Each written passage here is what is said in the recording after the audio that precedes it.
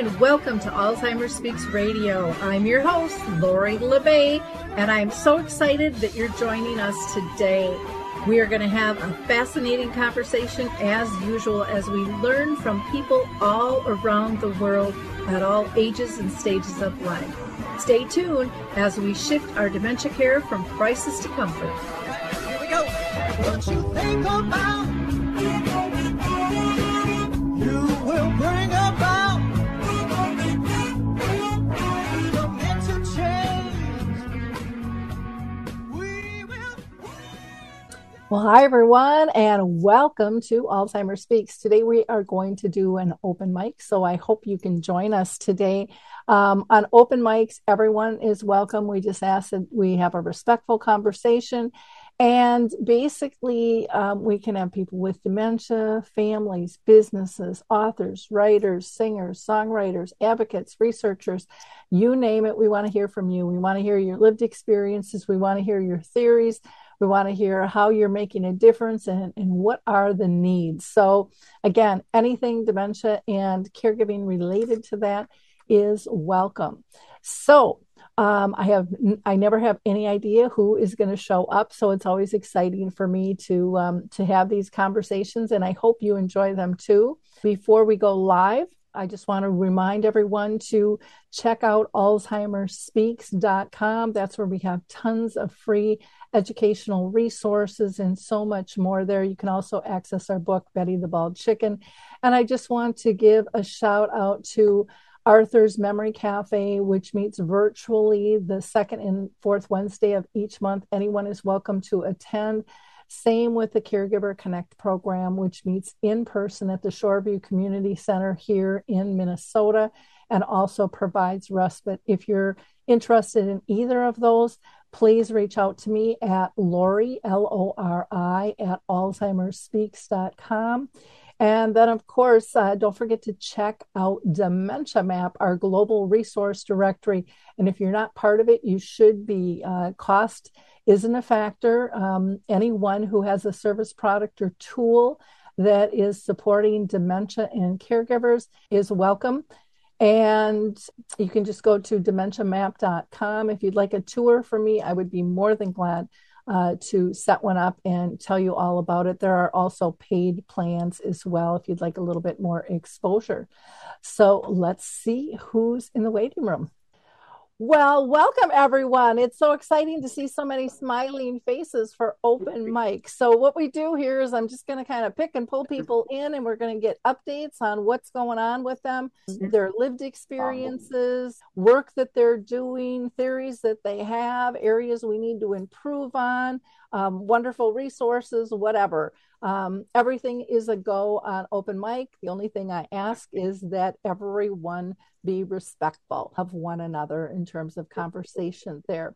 So I'm going to go to Marilyn first because she is out and about in a cafe, and we don't know what her background is going to be next. So Marilyn, what's going on with you and Mods Awards? Well, Mods Awards is, I'm first of all, I'd just like to commend you for the work you're doing for Care Partners. It's astonishing. I open your feed every day and think, my goodness. So I'm the director of Mods Awards, and it is our hope to develop resources that will enrich the lives of people who are living with dementia. But today, I wanted to comment on an interview you did a few days ago, whose name, of course, I can't remember or pronounce. But she was talking about you could choose to be a care partner or you could choose to whimper. And when I was beginning this journey with my mother, I was a whimperer. And I saw only the loss, not the person. I heard only the confusion, not the thought. And that all changed when my mother began to paint. And all of a sudden, we were sharing something that was joyous. And it completely changed my trajectory. I was suddenly able to see who was there. And that began 9 years of our working together as care partners. And I finally understood what a care partner was as opposed to a caregiver. And it was the most rewarding thing I have ever done. So I just wanted to say to anyone out there who is a caregiver, who is starting this journey, who is perhaps uncertain that there is someone there, who is uncertain that they can do this, just hop on and enjoy the ride. It is fun. It can be fun. It can be hard. And I was lucky because mom lived in a really good continuing care facility, which only a small percentage of the people in this country can afford. And I will not be able to afford that.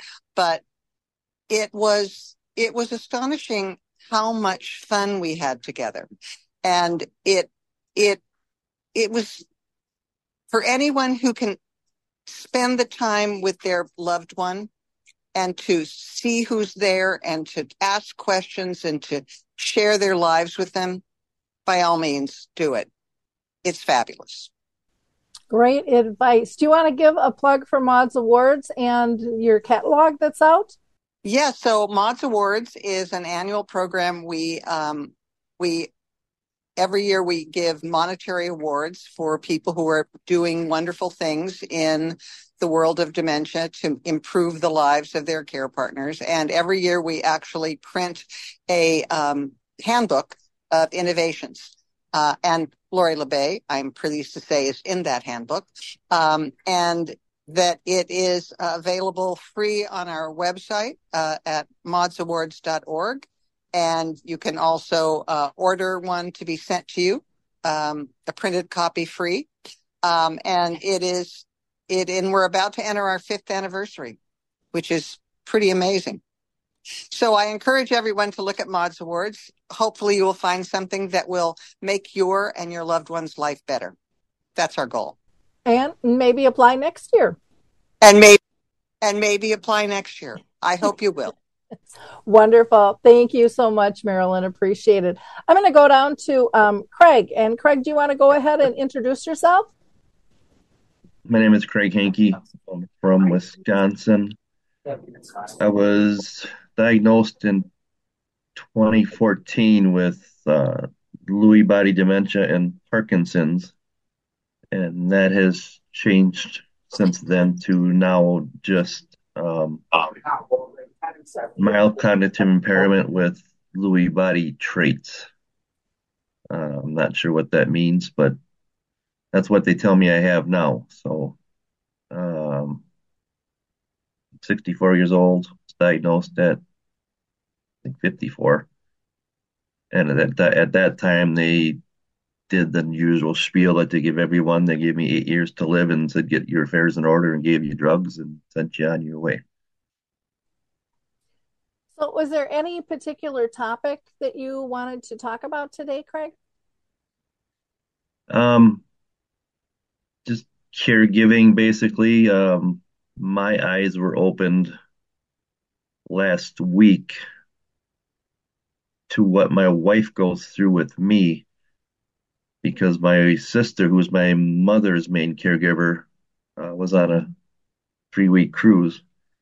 So we were tasked with taking care of my mother, and she's 90, going to be 96, and she's just now starting with like Alzheimer's type symptoms.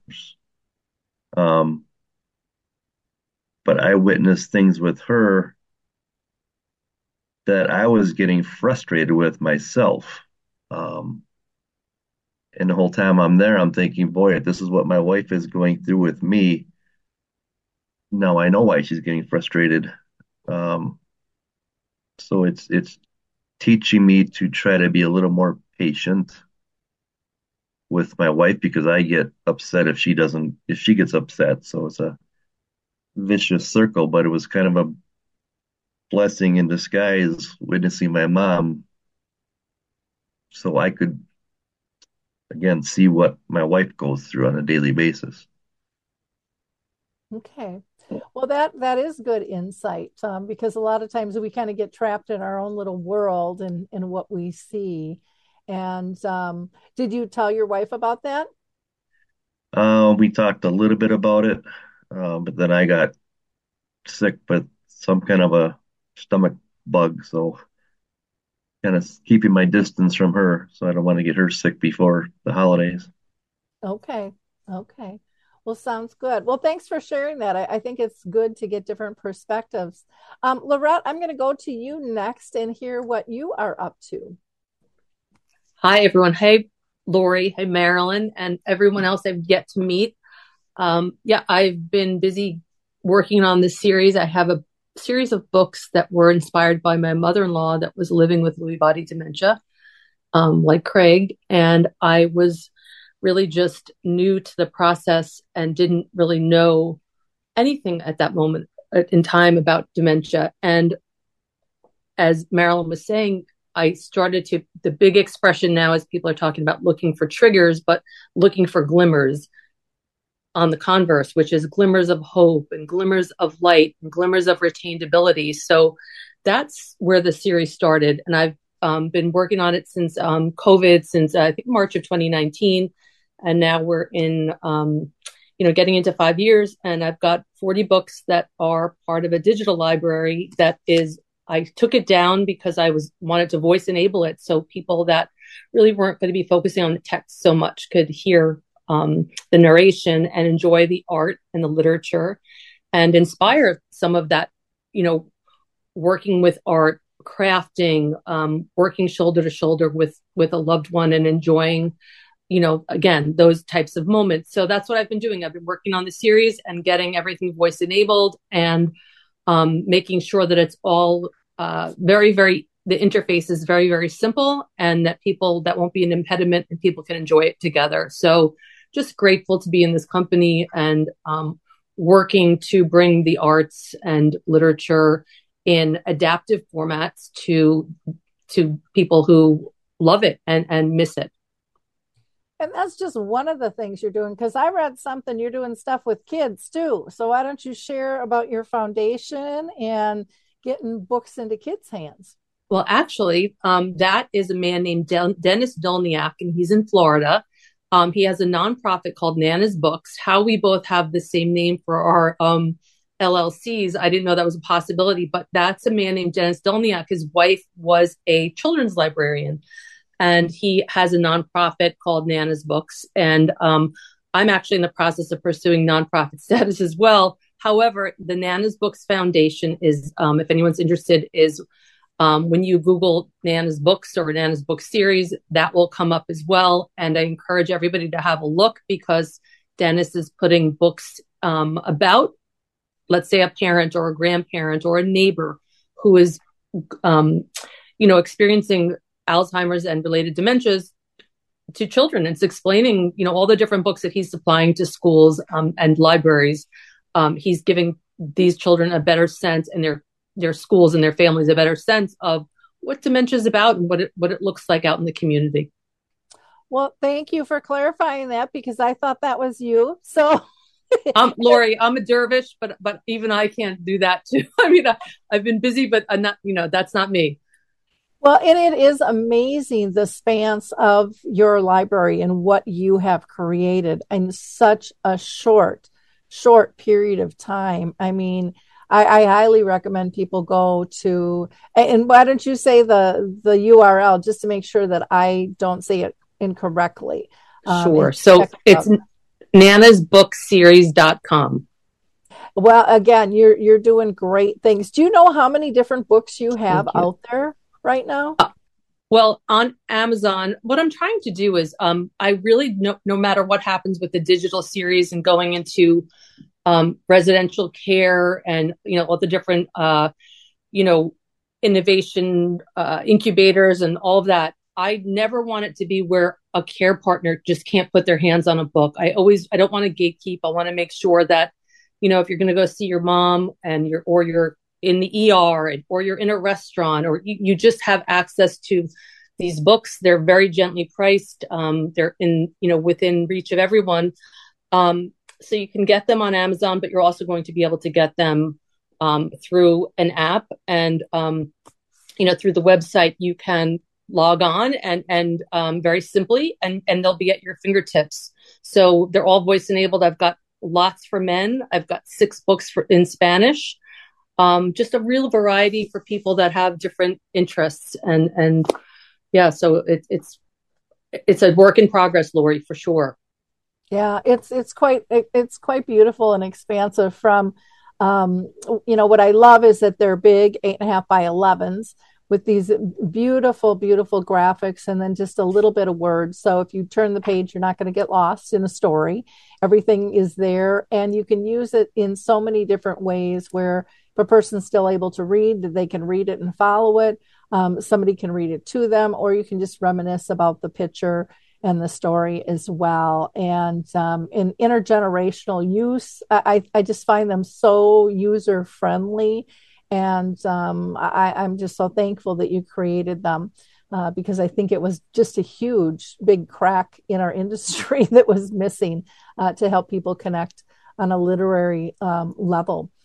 So thank you. And for I'm going to go ahead and go down to True and see. True, do you want to go ahead and introduce yourself and let us know if there's anything specific that you wanted to cover? Full legal name, Truthful Loving Kindness. Dementia symptoms since 1999 in February. Lewy symptoms, and I've got cerebrovascular disease. And actually, I kind of got it crazy. I looked at the calendar and realized that Christmas is next weekend. At any rate, I wondered if we were still having dementia chats on Tuesday. And somehow I got it in my brain that we were doing dementia chats today, since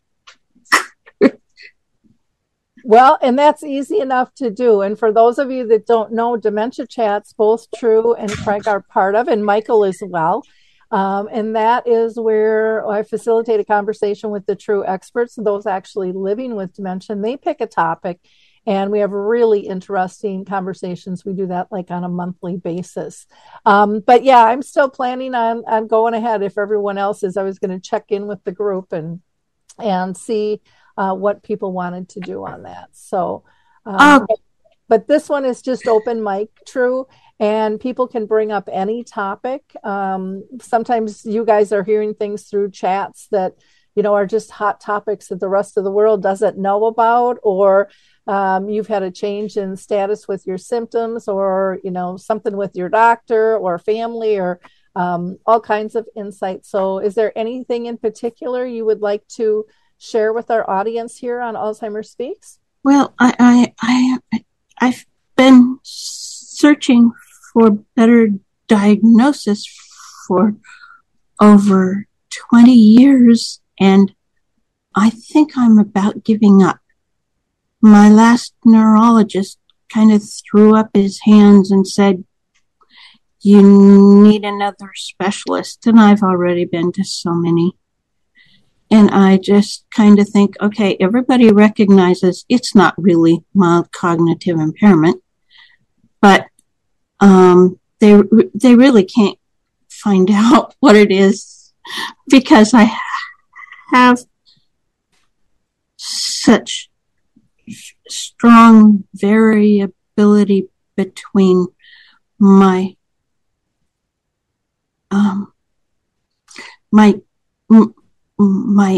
strong abilities that are left in comparison to the strong disabilities that they just are left with.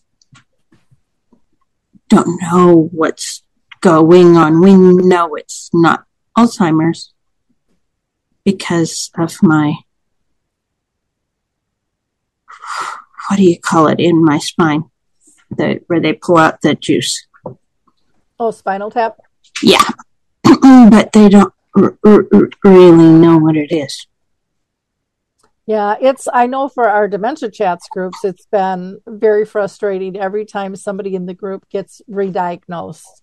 And it's like, what are they talking about? And everyone in the group who isn't a medical professional goes, this is not mild cognitive impairment.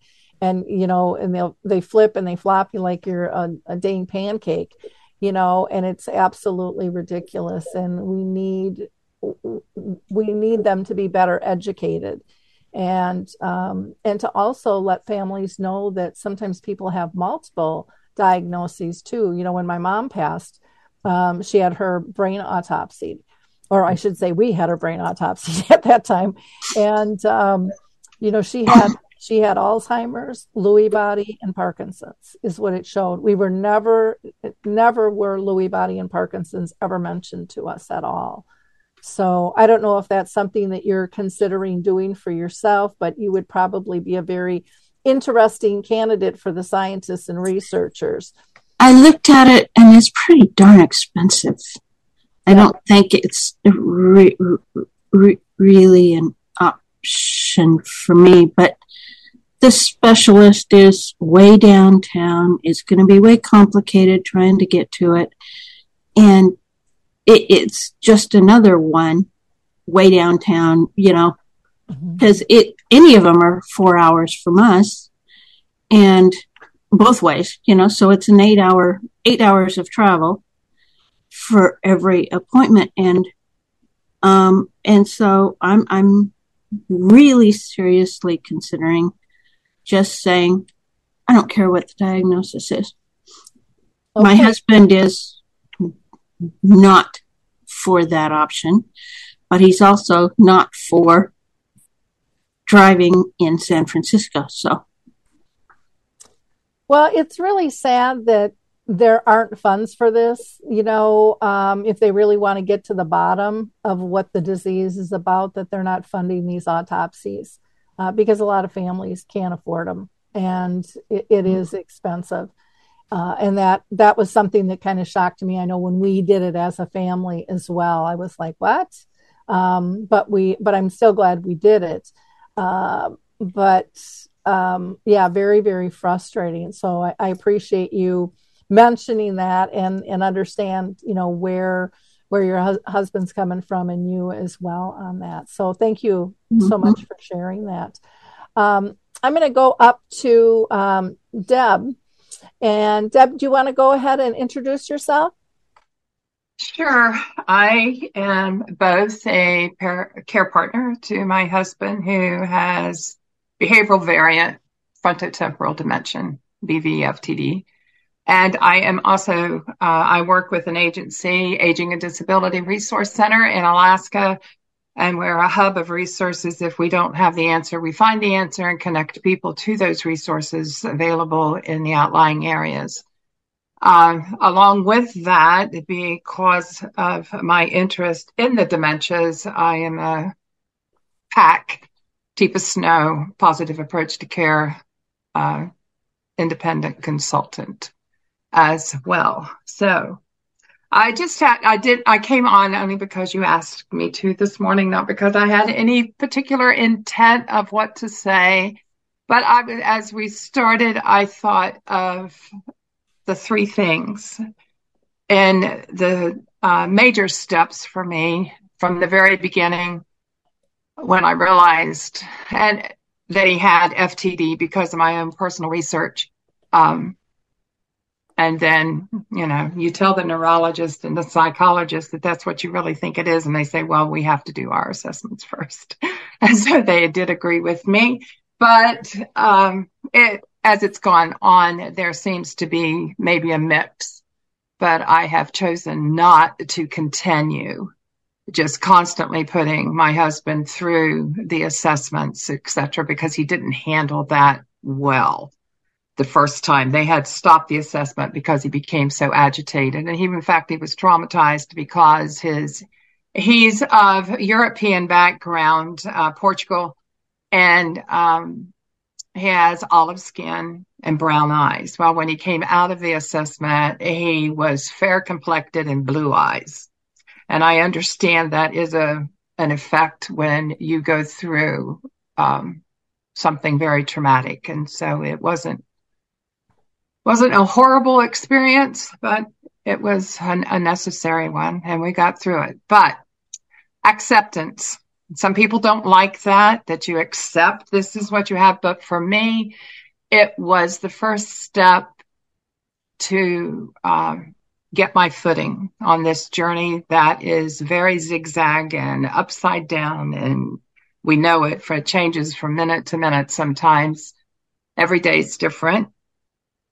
But I accepted that this is what we're facing and this is what we're going to do. And with that, I think it lowered the cortisol level, that I was able to think clearly in order to move forward instead of fighting it. The other thing is the ambiguous and preparatory loss that we all experience. You're living with somebody who's not with you, but yet they're with you. They're a living being. They're a live organism. But the personality changes, and you go from having a husband and a friend to just having a man living in your home that you dearly love. So the ambiguous loss can be a very real thing, and I don't minimize it at all, but I found I cannot live there. Again, the phrase that I tell people when they ask the almost impossible question is, how are you? It's very hard to answer, how is Jim? How's your husband? It's because there's no straight arrow with this. And the thought came to me one day, this is my response, and I feel that it encompasses the whole picture, and that is, I'm grieving, I'm sad. I could use a month's rent, not rent, but maybe so, a month's respite, but altogether I am blessed. And I'm blessed because I'm able, and this is the third thing that I made my purpose of living this journey with him, is to make sure he knows he's cared for and that he is loved. They don't always recognize that, but deep down they seem to know it. And sometimes you get those fleeting, precious moments that the reality surfaces, but it's gone just as quickly as it comes, and you want to grab it and just hold on to it. And but to help him as much as possible to have pleasant days. And for the most part, I'd have to say our life is pleasant. Like, I forget her name, who spoke first. If in loving, you're not seeking a reward, and that's one of the things I've learned the most through my walk with this, is that I love because I love him. I'm not looking for reward, because if I look for reward, then I get so tangled up that it affects him. And I want him to be at as much peace as possible. But he's living with something he can't run from. And sometimes I get the sense that he would like to run from it. And I think the way he does that is by sleeping. Mm-hmm. And it's not so much sundowning. It's like an escape, I think. And so anyway, that's encapsulates my life in Alaska. And so I'm doing well. I appreciate you sharing those insights. I think they're really helpful. Craig? I really appreciate what Deborah was saying there. I don't remember saying this, but this past weekend, when I had this flu stuff and I had a very high fever,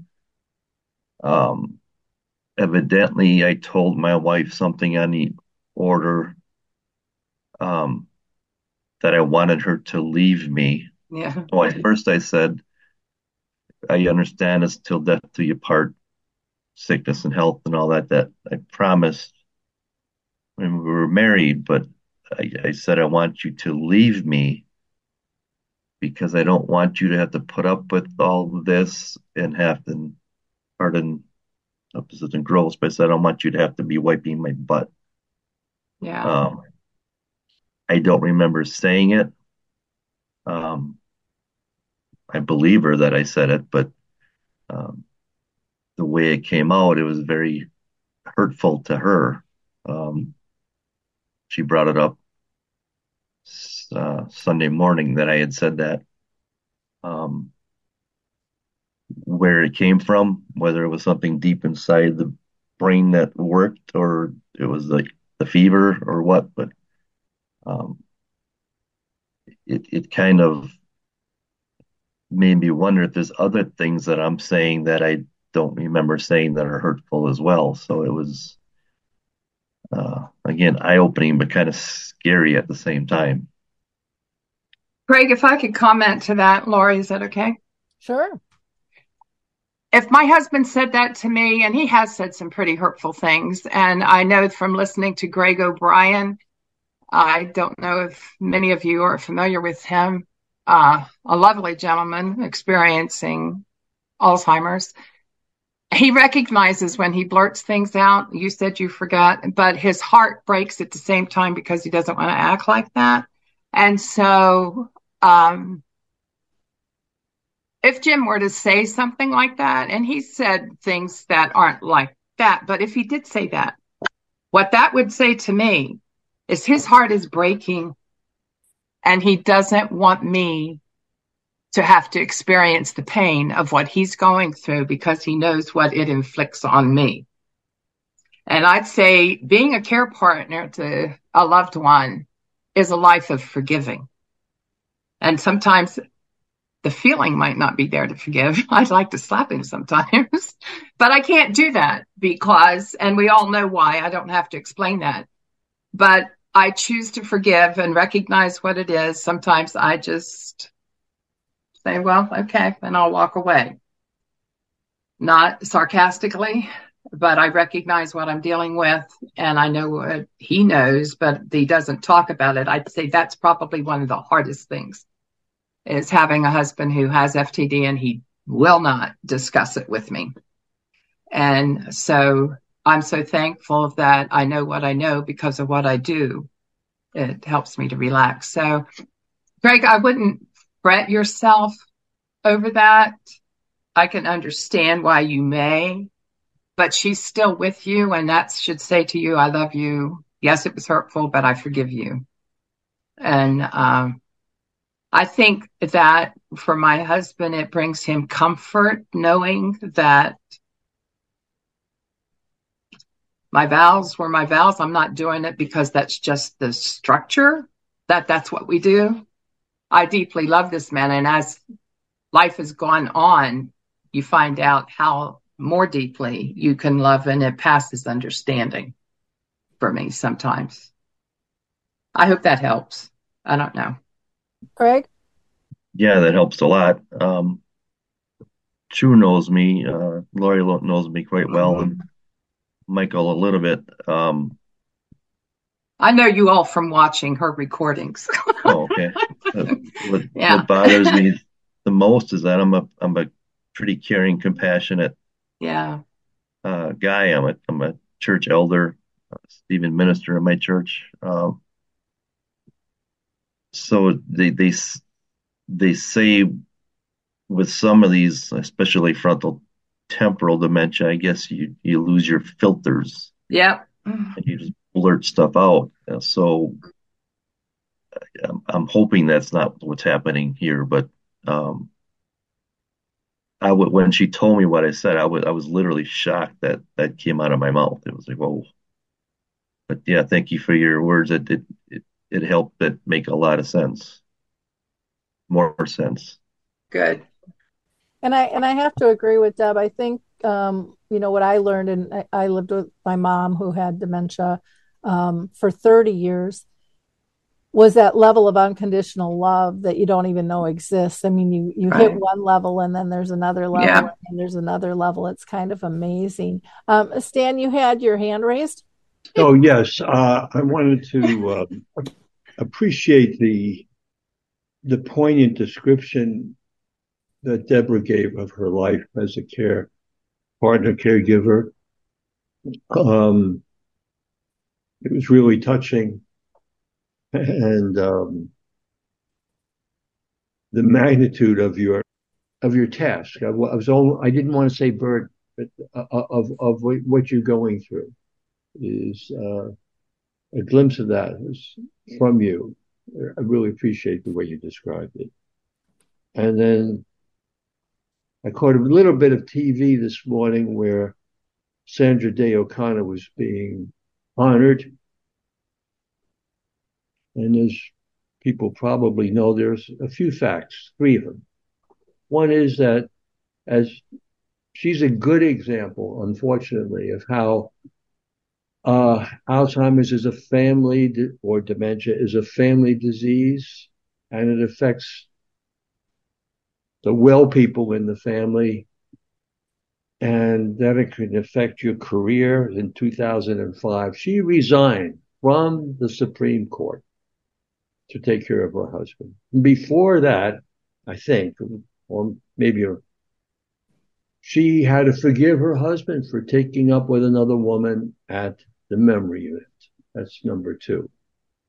Number three is that she herself died of Alzheimer's and complications from it. So, wow, I mean, she was the most powerful, political, influential person in our country. Excuse me, I say person because I'm just so equal, for women and men. I said, but I meant woman. I don't usually say that. And now we have to, those are three high points. So I just wanted to reflect that and on the heels of what you said so poignantly, Deborah. Thank you. True, did you have a comment that you wanted to make? Not that I remember. Okay. Okay. I'm gonna jump up to see Tracy. Well, since I got invited this morning, I didn't really have anything prepared, so I just want to introduce myself. I am a 4-time caregiver for family members. I did my mom and dad and my uncle and my aunt. Everybody had different types of dementia. And so and my father lived with me for a number of years, and as Lori knows, and so when I was going through my journey, he asked me, he got caught up in the system, unfortunately, and it took us several months to get him released to our care. And so after that experience, he asked me, what does it take to be treated like a human being? And from that point on, I made it my mission to find out what that takes. And with his permission, I wrote a book and to give people literally a toolbox so they could just, run their fingers down the table of contents, find the challenge of the day, turn to that page and read whatever it is that they need to do. And I have gotten some really amazing feedback from people that I did not expect. Particularly, I did not expect to hear back from people who are actually actively going through dementia themselves. I only expected to hear from caregivers. And I cannot tell you how powerful that is to me to hear all of you talking about your dementias today and know how these things affect you and how you feel about them. It's an incredibly powerful gift that you have given. I totally agree. And Tracy's book is amazing. It is. I can go into details, but it's oversized. It's easy to read. It's easy to find what you want. And she covers so many different things. And she really helps you figure out even how to stage your home to care better in it. So it isn't just symptoms, but I mean, there are real things that can make big differences that she touches on. And she's just a wonderful, wonderful gal. And she has her own podcast as well. So go ahead and give a plug for that, as well as your book and how they can get that, Tracy. Oh, okay. So this morning I had a woman named Beth Marie Fahey as my guest. She cared for her mother for a number of years. And so we had a discussion this morning on just what it took to be a caregiver and then how to get your life back afterwards. Because there's one of two ways you can go. You could climb into a hole afterwards, or you can actually just go way overboard and just do too many things because you've been denied so much for so long, and then get into trouble that way too. So the podcast is called, like my book, The Dementia Home Care Show. It's on USA Global TV and radio. You can find it on YouTube, and it's I have my playlist on there, so you'll be able to find it if you just Google Tracy Cram Perkins, which I go this way, like I don't know which I'm pointing, but anyway, where the book is behind me. And yeah, so and then as Laura's mentioning, the book goes from diagnosis to beyond death. It covers emergency situations, knowing when to put, so if somebody has passed, you can put credit watch reports on your loved ones so that nobody steals their identity. Only because I had a family member who had their identity stolen did I realize that this was a problem. And so there's a lot of different things, and there's over 130 different resources. And on my website, which is also my name, I have a resource page that gives you all of those plus the updates. It also includes Lori's dementia map, and her Alzheimer's Speaks. And I mean, there's a lot of things in there, from adaptive clothing down to where to find government resources, how to find lost monies that are stuck in the government. I mean, it's just anything you could have thought of that you wouldn't have thought of that you might need to know, I tried to throw in there. Wonderful. Thank you, Tracy. Michael, I'm going to go to you. You emailed me this morning, and why don't you give me an update? But actually, before we go there, I do want to know, you had mentioned with the autopsies, NIH might have some resources, and Lorette had mentioned the Boston University Brain Bank might have some options as well for doing brain autopsies that possibly might not cost or might be cheaper. I know the one here in Minnesota, they just closed down, which just broke my heart with that. And I kind of wonder, like, well, where does all that information go? Are they passing it on? You know, how connected is everybody is another concern too with all of that. So, Michael, I'll go ahead and turn it over to you. Absolutely. And thank you so much for having me. Yes, Truth. At NIH, they are actually looking for people to give their brains for biopsies after death, and it's no cost to you. They will take your brain if you sign the paperwork, and they'll take care of the transport and everything and get the remains back and all. So I think it's a good method for people such as us to allow the sciences to try to understand what's going on and to help them improve to better understand things. And it sounds like in your particular case, it would be really beneficial. It would help them a lot. Could you send me a link for how to go about it? I'll try to research it.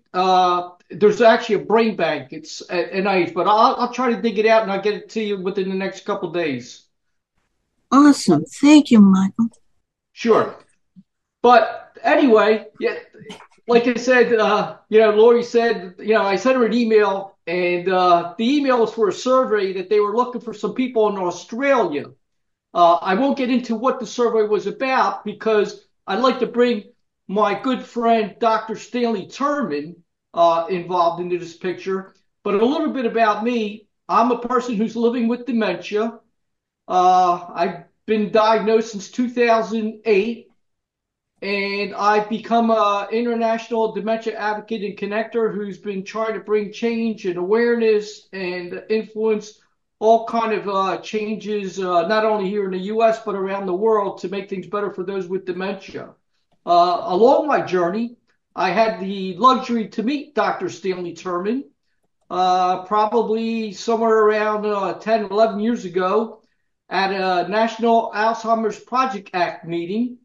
And at that time, we were talking about, I guess, something that a lot of us don't like to talk about in bioethics in reference to one wishing to take their lives. But I think it's something that's very important. And it doesn't necessarily mean that if you talk about this, that that's what you want to do. But I think you want to have at least the idea that if you wanted to go down that path, you have that flexibility. This is not for everybody. It's for a small few, but I think at the same time, it's something that should be talked about. And I've been working at this for 10 years, maybe longer, with the help of Dr. Stan and many others trying to bring this to the forefront, but haven't been that successful. So I'll let Dr. Stan speak about this, and then I'll go back to this survey that I was contacted about. Well, I also want to introduce you all to Qblocks, which is an e-commerce agency for B Corps, which are companies that are verified by B Lab to meet high standards of social and environmental performance. They have been absolutely excellent to deal with. Their transparency and accountability is absolutely exceptional. And they like to work with sustainable and planet-friendly and purpose-driven brands. And I was just thrilled that they worked with me here at Alzheimer's Speaks. They have been in business for 18 years and they serve the globe. They have a team of about 45 people that specialize in things like Shopify, WordPress, Magento, PHP, and they offer specialized e-commerce and digital marketing services, including SEO and paid search conversion optimization, analytics, email marketing, and consulting. I can't say enough good things about this company. I've had a lot of bad experiences. I don't know about you with tech companies, but they have been, like I said, absolutely amazing to deal with. They have made a very complicated process very easy, and their staff is so kind, so polite, so respectful to work with. And, you know, when I am frustrated and ready to pull my hair out, they just smile and tell me everything's going to be okay. And they really are just on top of the communication, which alleviates so much stress as an owner when you're dealing with tech issues. And you can get a 10% discount working with Qblock services. Their hourly rates are really reasonable, only $40 to $55 an hour. You can visit them at Qblocks, that's CUEBLOCKS.com, or you can email them at letstalk@qblocks.com. For that 10% discount, just put Lori, Lori, in the inquiry form. And again, I don't think you'll be disappointed. I surely haven't been. I can't rave enough about this company.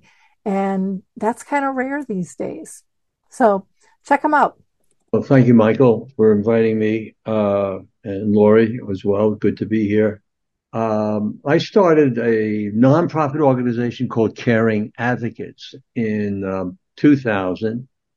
And by the time 2005 came and Terry Schiavo was in the news, I knew that my mission was to try to create a living will and other associated documents that would allow people who have dementia to die in a peaceful and timely way, and which is a huge challenge for a number of reasons. And so I've been working on it for just about 2 decades.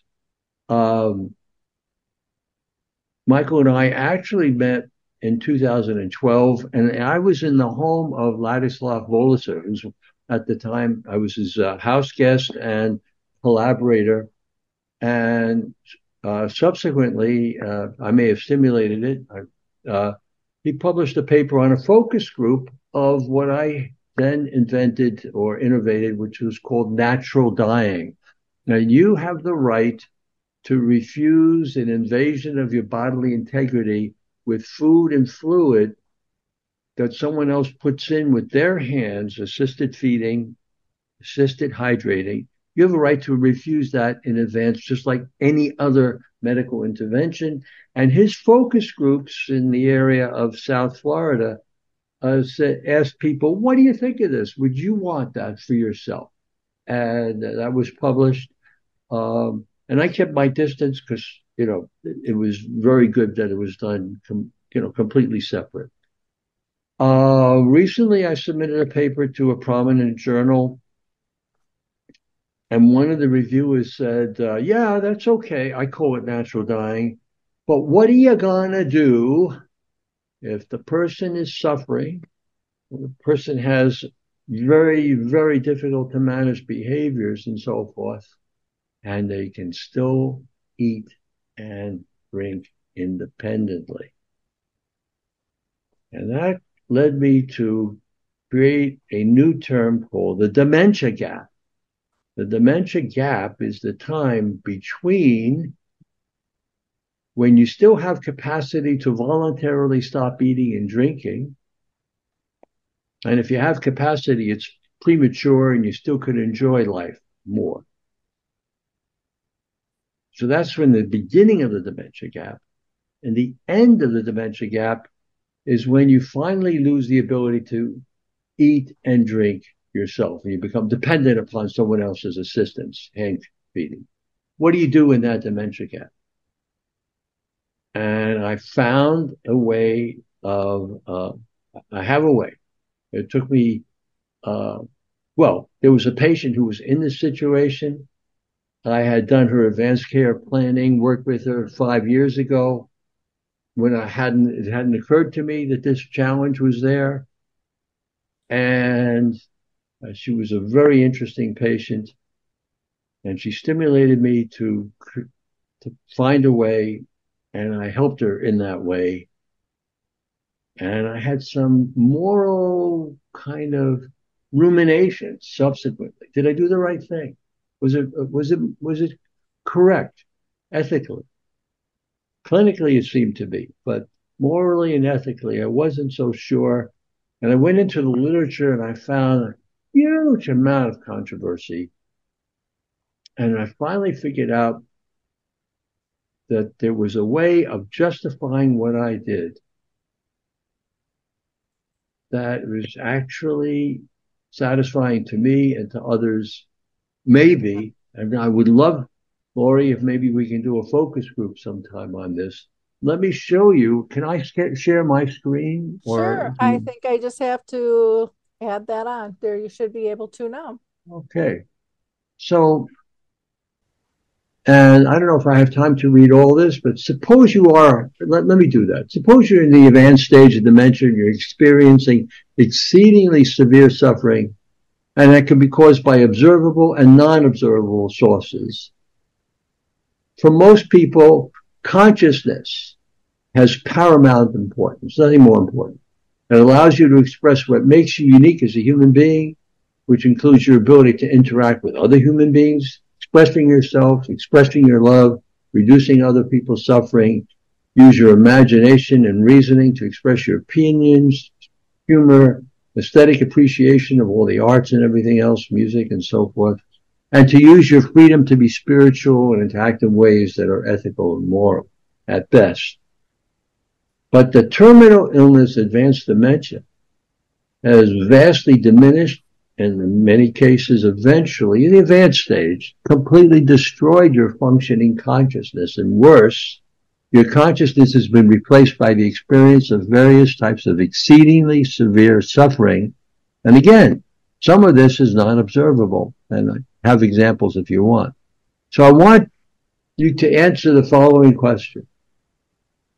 The premise is that your process of dying can occur in two ways, and you must choose one. Answering this question, this is like a one-question survey. Answering this question is mandatory for you to continue living, since there are no other legal, peaceful choices, and all less sedating types of treatment for your extreme suffering have been tried, but failed. Choice number A. I want to be consciously aware as I die, even though I have exceedingly severe suffering, so while I will continue living without any treatment or intervention, or until something happens. And the most common ways people die, of course, is cardiovascular and infections in advanced dementia. Or B, I do not want to be consciously aware of my exceedingly severe suffering as I die, so I will consent to receive high enough doses of medications that put me into a very deep sleep, which I have coined the new term moderate anesthesia, even though I will likely not wake up before I die. So, I wonder if I can stop sharing the screen and go around the room. And Tracy, is it for you A or B? Let's say, since we don't, everyone's on mute. Say A, raise your hand if it's A. Do you want to continue living and not have sedation? Okay. All right. Michael, do you want to continue living or do you want to have sedation? I would want to have sedation. You want sedation? Absolutely. Okay. Barbara, can you raise your hand if you want, or just take yourself off mute? What would you like? Sedation or continue living with suffering?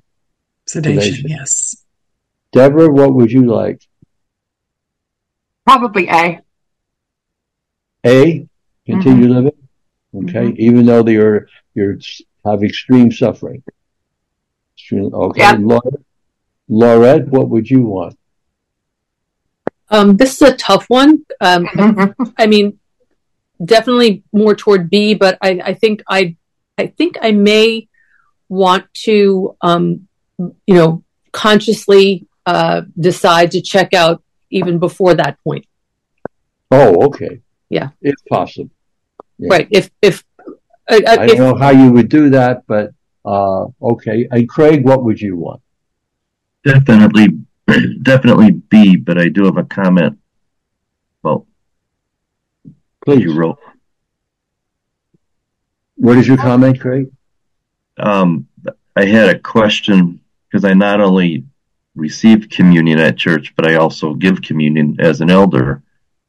And I asked my minister one time, I said, what happens when and if I get to the stage where I don't know what communion is, what it means?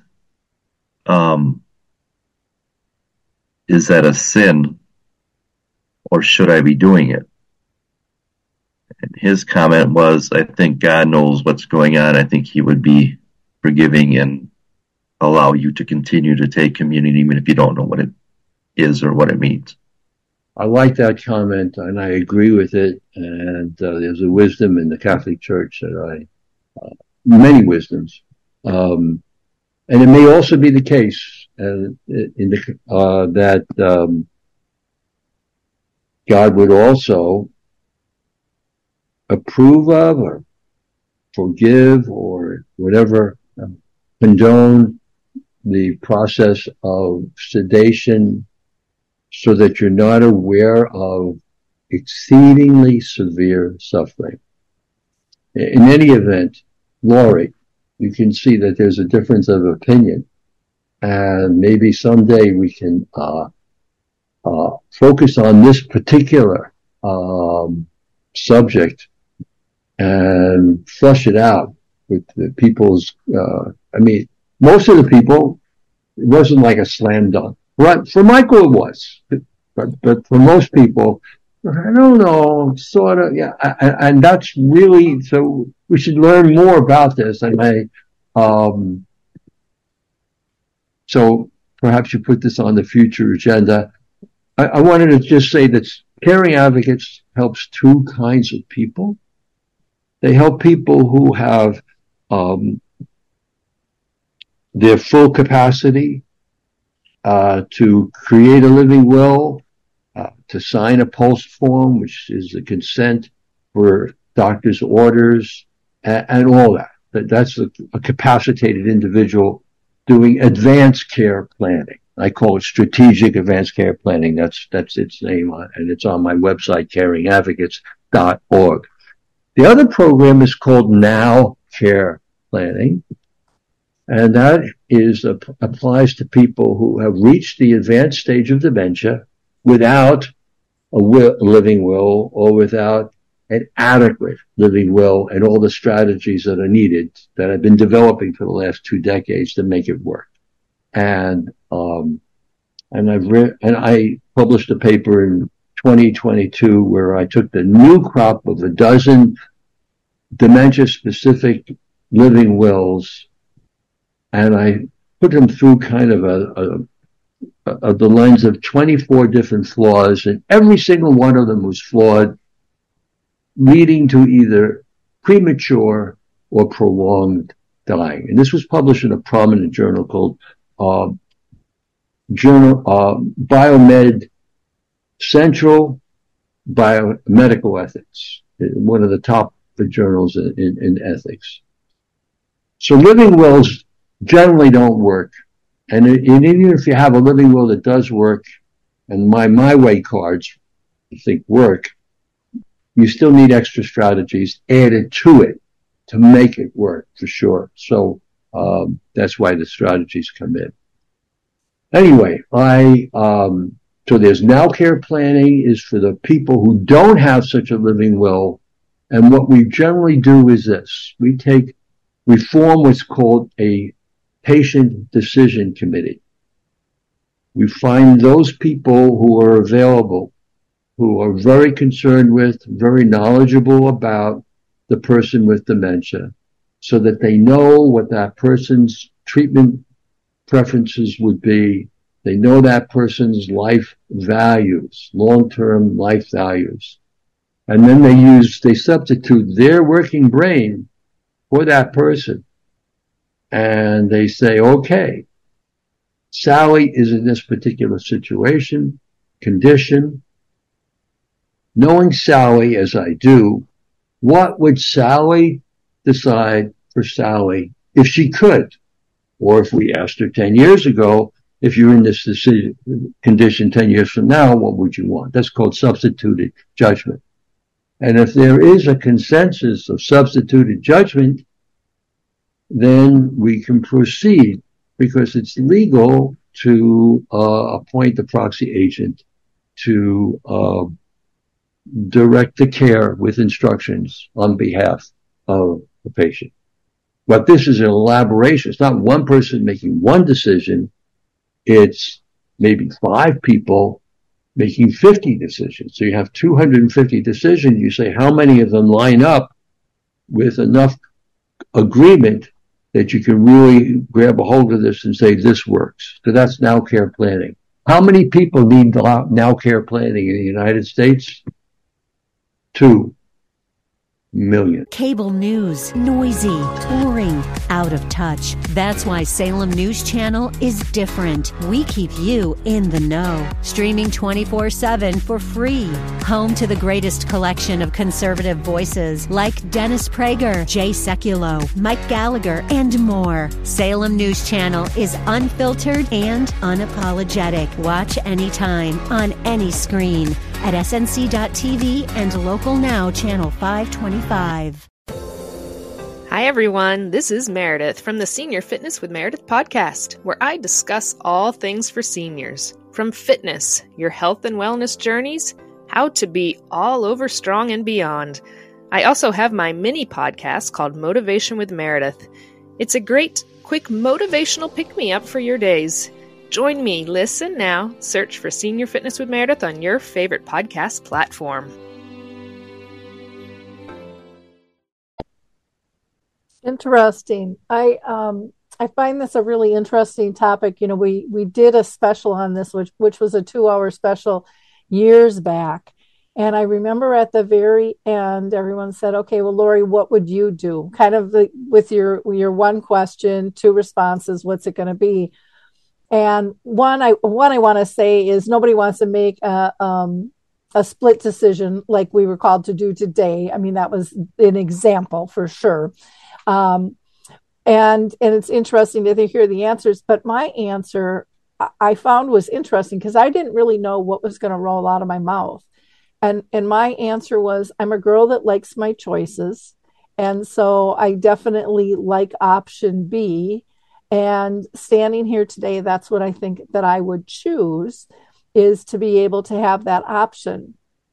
But living through, my mom's dementia of 30 years, I also can honestly say I wouldn't have wanted to give up 1 second of it. And I wouldn't be doing what I'm doing today without that journey with her. And I wouldn't have learned the different levels of unconditional love without that journey. I mean, there were so many things, so many blessings that I got through that journey. And I know not everybody does. I was a lucky one that was able to see those things. And so it's really hard because I think if I take that choice, am I taking away from my daughter maybe what she would perceive as blessings? And not that you see those on a day-to-day basis all the time when you're in the midst of caring, but it's a very interesting discussion. I also loved when you pointed out 2 million. I think there's probably a lot more than 2 million out there that need to make this decision. And I believe it's compassionate choices also, and you're probably very familiar with them, Stan, that has what I found one of the best. And I haven't looked at yours, so I can't compare. But they give some really good questions to ask where you can change levels and you can change mixtures with different symptoms in terms of what you want when. Instead of so often it's black or white, black or white, black or white. And this disease, I mean, it flips, it flops, it turns, it's zigs and it zags all over the place in terms of what it looks like, what it feels like to people. And I think that those conversations have to be had. And I think we need people like you bringing this up because you don't want to just fall into this. You want to be able to have some thought about all of this and how does this affect not only the person diagnosed, but their loved ones as well.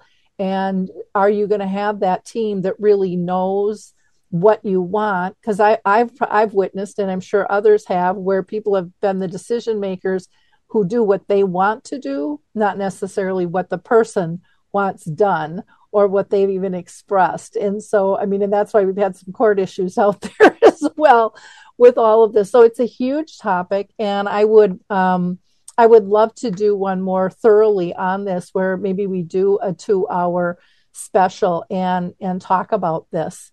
And if anyone here wants to be part of that, just let me know. What I'm going to do is we're going to go ahead and wrap up. I'm going to ask everyone. Well, actually, I didn't get to ask Barbara if you have anything else that you want to say, because I know you were pulled in through Michael and Stan for this conversation, and you got to vote, but I want to give you more voice than that before I wrap up.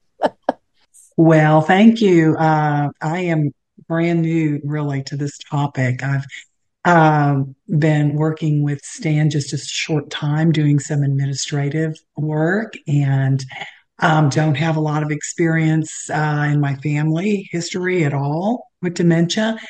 And so it is quite an interesting, eye-opening subject. And I do have a couple of people around me that I wonder about their condition, and people that I love that, that I would at least be involved to some degree in knowing, if not involved directly in their care. So I'm just open to learning, and really had some eye-opening insight offered by all of you today, and I appreciate being included and being here. So thank you. Well, thanks for being part. And we're talking about dementia, but this is a topic that affects a lot of different chronic illnesses or just tragedies that happen instantly. And it's something that we don't feel comfortable talking about. It's up there with taxes and death and divorce and all of those types of things. So I look forward to pulling this show together. I will, in the show notes, add in the 4 different links and things as well. Thank you. This has just been, I think, a wonderful open mic. We've covered a lot of different things today. And, that's the reason I do these. I'd like to do these almost on a monthly basis. I've been doing them more on a quarterly basis. But that may change for 2024. I'm still in the planning stages, trying to figure out how I'm going to do everything I do right now and add a little bit more on top of that. So thank you, everyone. Anybody have any last minute comments that they'd like to add? Well, I guess I just want to go back to how this whole thing started. I received an email that came from some people in Australia who was looking to have a survey completed with the meaning of voluntary assisted dying. And they were looking for people from Australia to give feedback. I actually responded to them and I told them I was in the U.S. and we really need to talk about this. Lori's going to put the link in there for anybody out of Australia to be able to reply to this and do their survey. I think it's extremely important that people with dementia start talking about this. In fact, not only people with dementia, people who don't also have dementia. You know, Dr. Stan might have mentioned 2 million. He's wrong. Everybody must have one of these because you never know when you're in an accident and God forbid you end up getting dementia. And if you don't have something in writing, you're screwed. So you have to treat this, as far as I'm concerned, just like any other type of will. Because the one big problem you have, if you don't have your wishes written, nobody's going to know what you expect. And it was unfair to put anybody on the spot today and to make them try to think this out. It took me years to think this out. So I don't want anybody to think that this is something you make a decision quickly. There's a lot of knowledge one must learn before you make the decision. And this is not for everybody. But if you want an option, it should be an option. And I think it's a lot harder than what we think we can get because the laws aren't all there to protect us to do that. And we need to be talking about that too. While Dr. Stan makes it seem very easy, it all depends what circumstances you're in, whether this can be applied or not applied. Okay, if you're in a home or somewhere, you may not be able to have that luxury. So it's extremely important that we all start having dialogue about this, whether we agree on the topic or don't agree on the topic. That's it. It's not easy. I didn't mean to, and it's complicated, and it takes hours to do a really diligent, deliberative advance directive that will work. Not just a couple of checks here and there, and you signed your name. And I'm aware of the compassion and choices option. It has its benefits. It also has its problems. I critiqued it in my 2022 article, and they took some of my suggestions, I believe. What I meant by 2 million were people who already have advanced dementia and who don't want to continue living in extreme or severe suffering. But you are right. Everyone needs a living will for not only dementia, but you're in an accident like Nancy Cruzan, classically, and you have the vegetative state, or you have a stroke, or you have end-stage liver or kidney disease in your mind. There are other reasons why you need this and kind of a living will. That is, I agree, for everyone, not just for the 2 million. The 2 million are a special category who are generally neglected, and the question that you really need to ask is, what would they want? You might feel so enriched by learning how to forgive, by learning how to be a good caregiver or care partner. And it's such a meaningful enrichment and expansion and a growth experience of your life, wonderful for you. Now put that aside. What would the patient want? Okay. That patient-centered ethic is really where the moral and ethical decision should be made. Go ahead, Craig. The reason I was pretty emphatic about option B was because I watched my dad suffer and linger with not dementia, but cancer for about 8 months. There was no quality of life. He wouldn't have wanted it. He had a DNR order, but still lingered. I don't know why I did it, but I had a DNR order for myself, but when they changed it from Lewy body to just MCI, I took away that order, so it's no longer in action or active or whatever you want to call it. But it's your choice. Still your choice. Right. So I may go back and change that after, because I watched several people die, and I'm a retired prison guard, and I had vigils where we sat in on inmates that were passing, and so I witnessed quite a few people passing, and just watching what I saw, I think option B is, to me, is the only option, but that's just my opinion. Right. Well, again, I want to thank everyone for participating today. I really appreciate your time and your thoughts and your insights, and I can't wait to carry on this conversation and have the next open mic as well. And for those of you listening, please like, click, and share. It's not because I like the numbers. It's because I think other people that you know need this information, and they need to hear the conversations that are happening. And sometimes we don't even know who those people are in our own sphere because they're not comfortable letting us in on what they're dealing with at this, moment in their life. And so the more we can get this just to be a comfortable conversation that people can reach out and grab, I think the easier it's going to be on everyone in the future. So again, thanks so much.